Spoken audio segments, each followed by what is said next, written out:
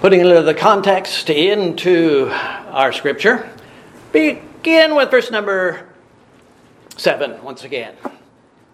Casting all your care upon the Lord, for he careth for you. Be sober, be vigilant, because your adversary, the devil, is a roaring lion, walketh about seeking whom he may devour. Whom resist, steadfast in the faith, knowing that the same afflictions are accomplished in your brethren that are in the world. But the God of all grace, who hath called us unto his eternal glory by Christ Jesus, after that ye have suffered a while, make you perfect, establish, strengthen, settle you.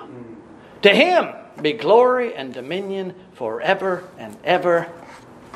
Amen. Heavenly Father, we pray that you would give to us a point or two out of your word that we can feast on and carry home. Something that we can dine on in the days to come. Prepare our hearts for that day when the last breath is taken and we enter your presence. May we already be expert in giving glory to our Heavenly Father. Bless our thoughts this evening. Glorify yourself before us, we pray in Jesus' name. Amen. You may be seated. There are a lot of people who like to read the Bible as if it's some sort of collection of mystical, allegorical statements. To them, very little of the Bible is black and white.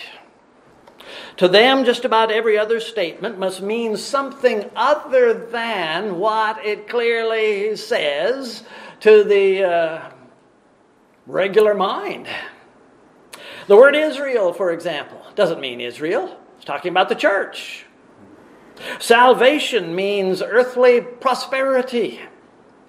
Eternal life means dying peacefully. And hell means dying in pain and fear. And on and on and on. We have all sorts of allegories and pictures that people come up with. I'm not one of those people. I believe that the Bible should be taken exactly as it is spoken or written. It means what it says. And unless the Lord clearly says this is an allegory, this is a parable, or a simile, as we saw last Sunday, then we take it to mean exactly what is being said. If I was one of those people who are always looking for the mystical, the esoteric meanings that are hidden in the Bible, I might use the book of 1 Peter from beginning to end as an illustration of the Christian life. Let me show you what I mean. How does the book begin? It begins before history began. It begins in eternity past. It begins before the foundation of the earth. All you saints are elect according to the foreknowledge of God. Chapter 1 and verse number 2. From there it moves to salvation and the sprinkling of the blood of Jesus Christ. Again, verse number 2. To an inheritance incorruptible and undefiled, reserved in heaven for you. Verse number 4. And we are kept by the power of God through faith unto salvation. The completion of that salvation. Chapter 1 and verse number 5. So we begin where the Christian life begins, with salvation. In fact, it begins long before that, in the choice of God. But here we are now in the middle of a world living in rebellion against our God and our Savior. So there are multiplied enemies around us, bringing down on us all kinds of trials and problems, temptations towards sin, drawing our attention away from the Savior. We are children of God, but we have such a horizontal view of life because we're in this thing. We're in the midst of this life. We need the exhortation of chapter 1 and verse number 15. Be holy in all manner of conversation, because our earthly lives are short. For all flesh is as grass, and the glory of man is as the flower of grass. Chapter 1 and verse number 24. Christians are God's chosen generation, a royal priesthood, a holy nation, a peculiar people on this earth. Chapter 2, what's that? Verse number 9. That we should show forth the praises of him who hath called us out of darkness into his marvelous light. So we have been saved from eternity, essentially. Let me rephrase that. The Lord began our salvation way back then. Now we are new creatures in Christ, living in this world as the Lord's representatives, that we should show forth the praises of him who has called us out of darkness into his marvelous light. In that chapter, we're told to honor all men.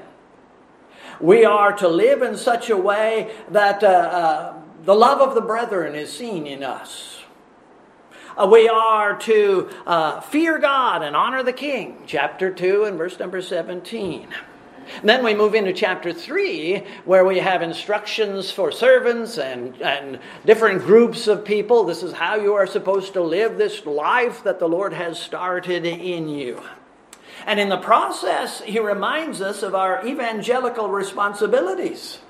Sanctify the Lord God in your hearts, and be ready always to give an answer to every man that asketh you a reason of the hope that is in you with meekness and fear. Chapter 3 and verse number 15.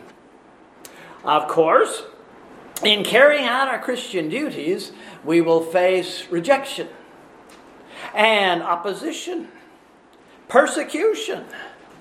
But rejoice, inasmuch as ye are partakers of Christ's sufferings. Chapter 4 and verse number 14.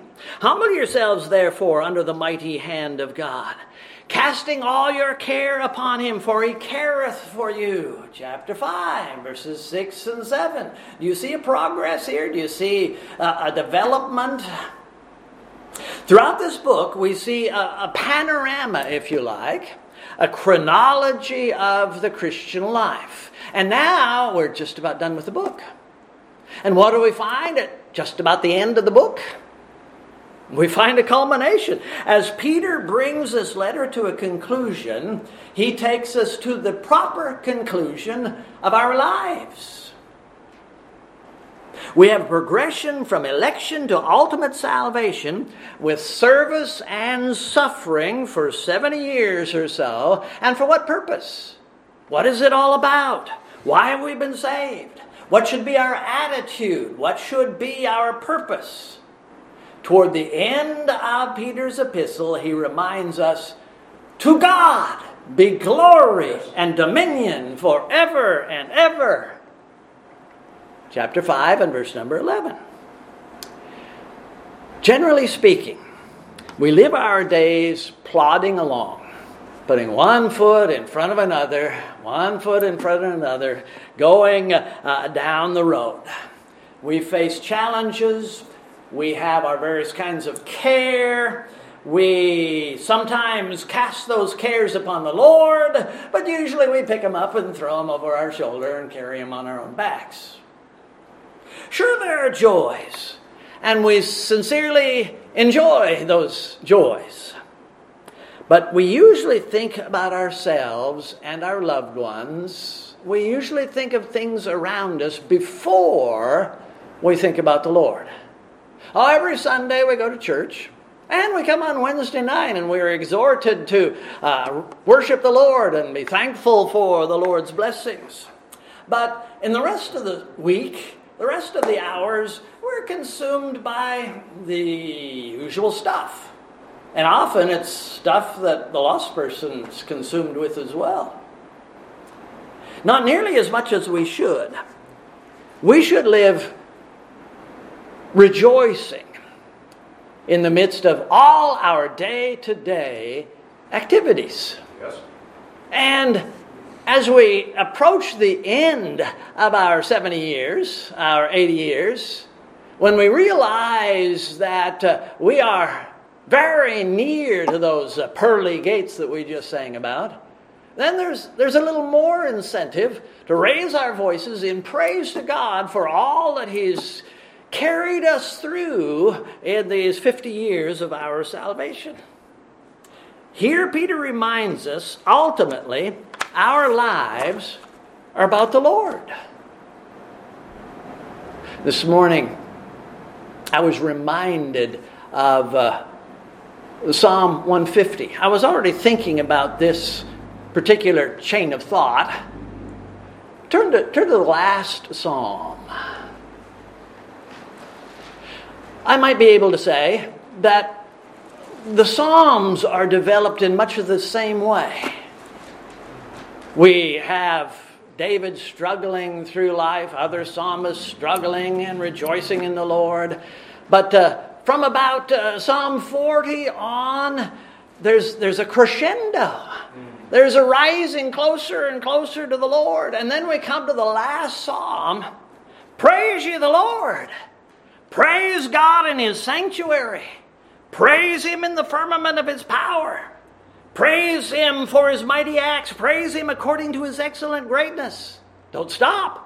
Praise Him with the sound of the trumpet. Praise Him with the psaltery and the harp. Praise Him with the timbrel and dance. Praise Him with stringed instruments and organs. Praise Him upon the loud cymbals. Praise Him upon the high sounding cymbals. Let everything that hath breath praise the Lord. Praise ye the Lord. Where does the psalm end, or the book of Psalms end? Right up there in heaven. Right up there before the throne of God. Praise ye the Lord. And Peter essentially does the same thing. Praise ye the Lord. Like Psalm 150, Peter's epistle could end with verse number 11. Could stop right there. We've even got an amen. Right there, we could stop. The remaining 3 verses are but a Spirit-inspired postscript. I'm not saying it's not important, but it is a postscript, and it has been given to us by the Holy Spirit, so we're not going to skip over it, but we're not going to look at it tonight. Verse 11 is the apex of Peter's epistle, and it culminates again in heaven, in the throne room of God. The end of all things, as is the beginning of all things, the Lord. The Lord. The end of our lives, the end of our salvation, is our presence with the Savior in glory. Despite all that life throws at us, despite our periodic grief and depression and despair, when all of life's work is ended and we cross the swelling tide, our hearts will be filled with this sort of conclusion. Praise be the Lord. Yes, amen. Praise the Lord. But the God of all grace, who hath called us unto His eternal glory by Christ Jesus, after that ye have suffered a while, make you perfect, establish, strengthen, settle you. To Him be glory and dominion forever and ever. What does Peter mean when he says, the God of all grace? In the midst of all the world's trials, there is a but God.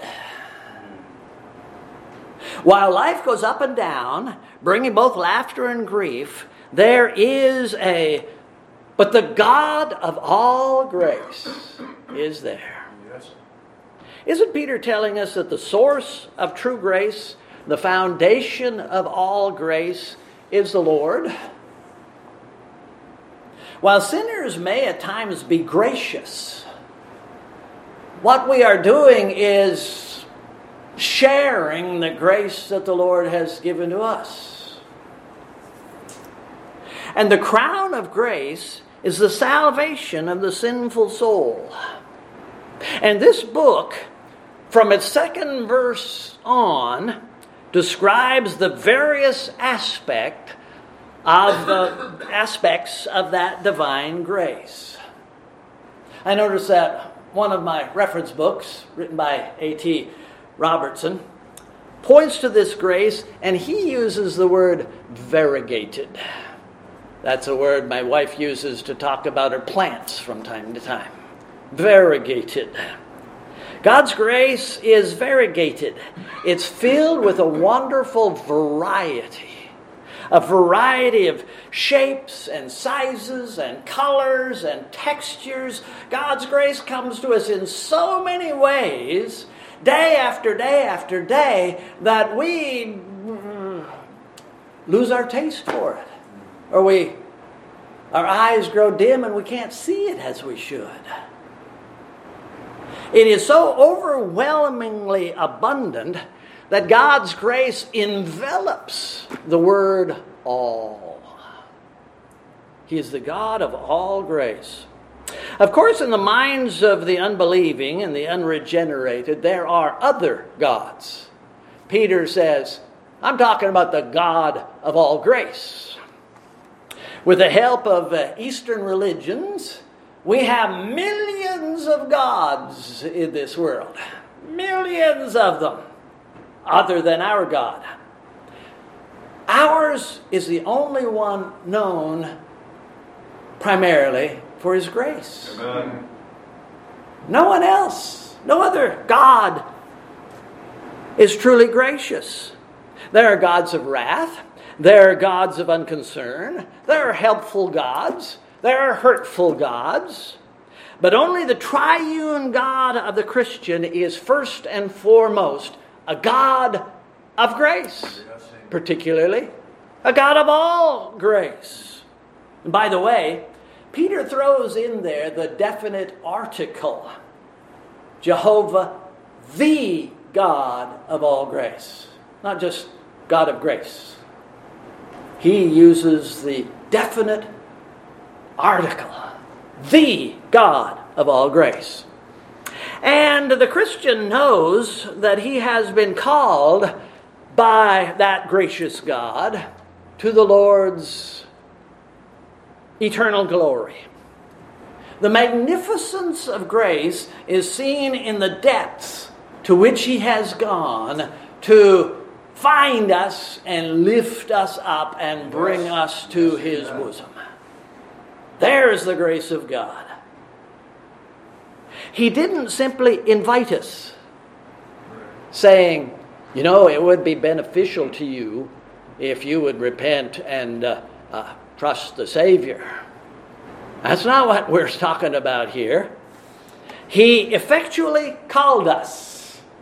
He said, you come here, and we came. That's the way God works. He regenerated our hearts. He gave us a yearning to be with him. It's a complete package, I'll admit to that. But it was all of grace and it was all of God. He called us unto his eternal glory. Come into this eternal glory. He brought us by way of this call to his eternal glory.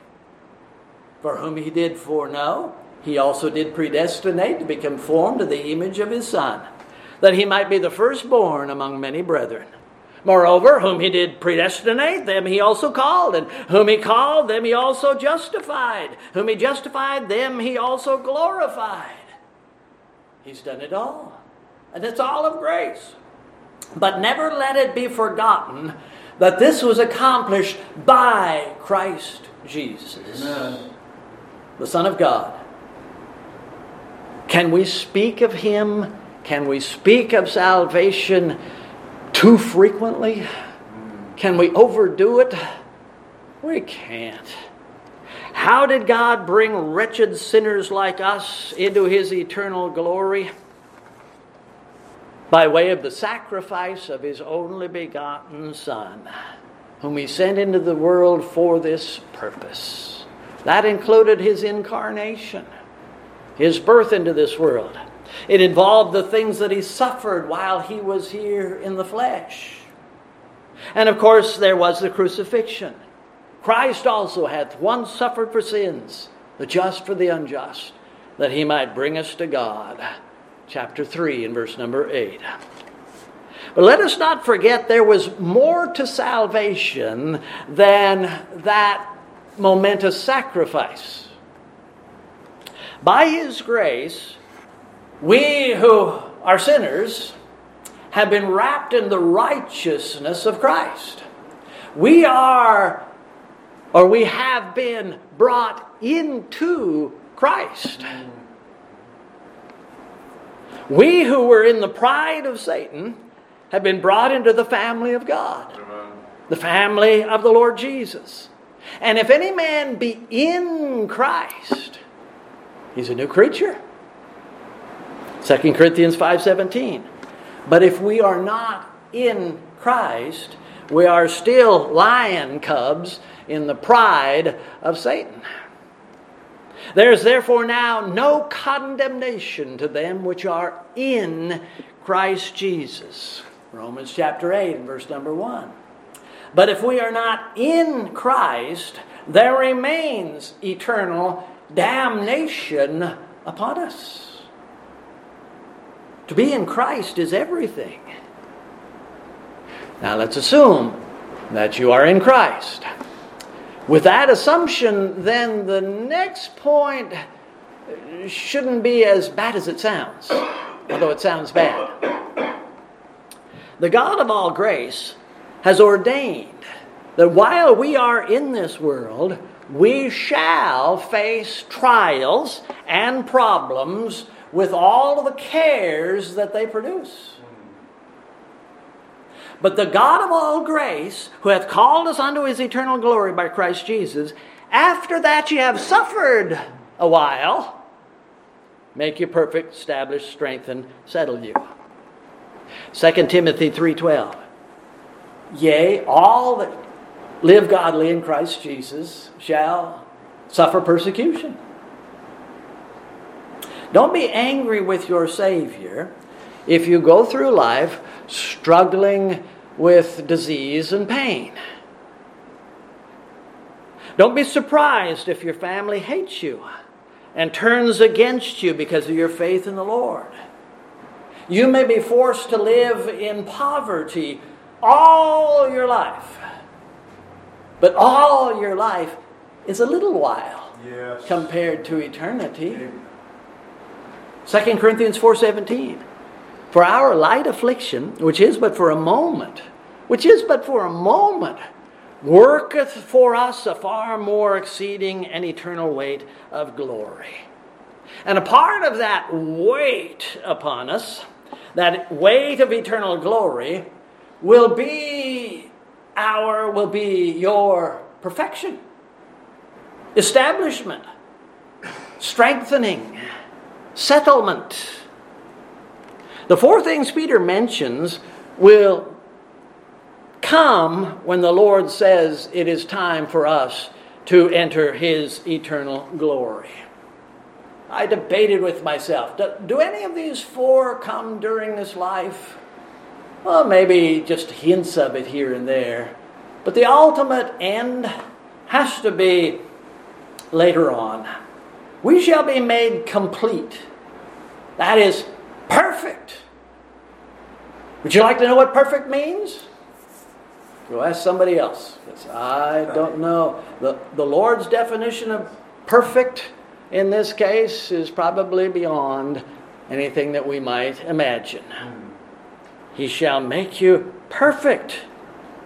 Whatever else it is, it will involve our completion, or the completion of our establishment, our settling, our formation upon the rock. We will be established, strengthened, and settled for eternity in the completion of God's will for our souls. I probably should have done this earlier, but go back to the word that begins verse number 10. That little negative conjunction. But don't let the diseases and the distortions and the distractions of your earthly Christian life overly disturb you. No matter what Satan has thrown at you, no matter what the world has thrown at you, no matter what you've found in your own heart, but there is the God of grace. If you fall, get back up. If you sin, repent. Seek the Lord's face again. If you stray off the tracks, if you fall off the wagon, be sure the Lord still knows that you are His. He knows all of them for whom Christ has died. And even if we experience some of the perfection and the establishment and the strength and the settlement to some degree in this world, you can be assured that they are just the tip of the iceberg, and there is so much more that we shall receive. So hang in there. Keep on keeping on. To Him be glory and dominion forever and ever. You will notice that the words "to Him" are not in italics. Linguistically, they could have been not written by Peter and implied. But like that definite article that I mentioned earlier, he said, "To Him be glory." Let there be no doubt about it. To Him be glory and dominion. Amen. It's as though Peter was underlining it. To Him be glory and dominion. Let no other be glorified for these things. There's no one else worthy of glory for these things. Don't try to claim any of God's glory for yourself. You had no part in your salvation. Right. None whatsoever. Yes, and it wasn't by your strength or wisdom that you were able to pass through all the minefields in this life. The hand of God was there. The angel of the Lord was protecting. It's all been of the grace of God. Don't give that person who led you to the Lord any more praise than he deserves. He was only doing his duty.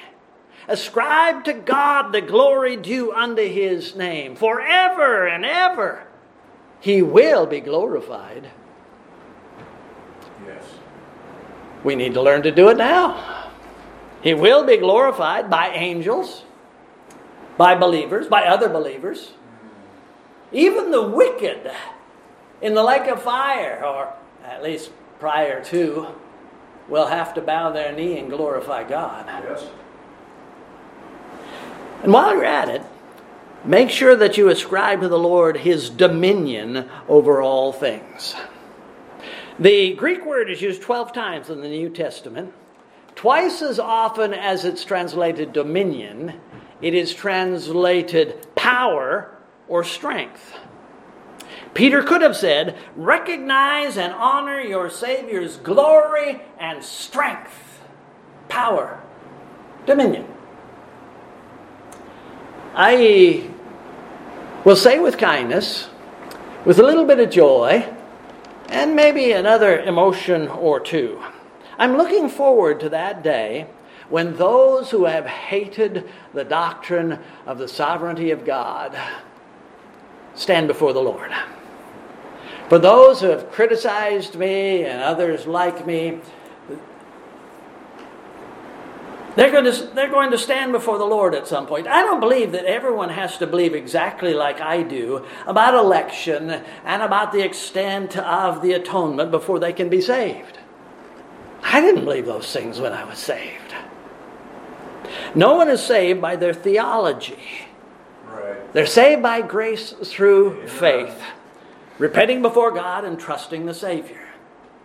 But I'm going to enjoy that day when those who have criticized us for our theology stand before God and have to admit, you have all dominion, strength, and power.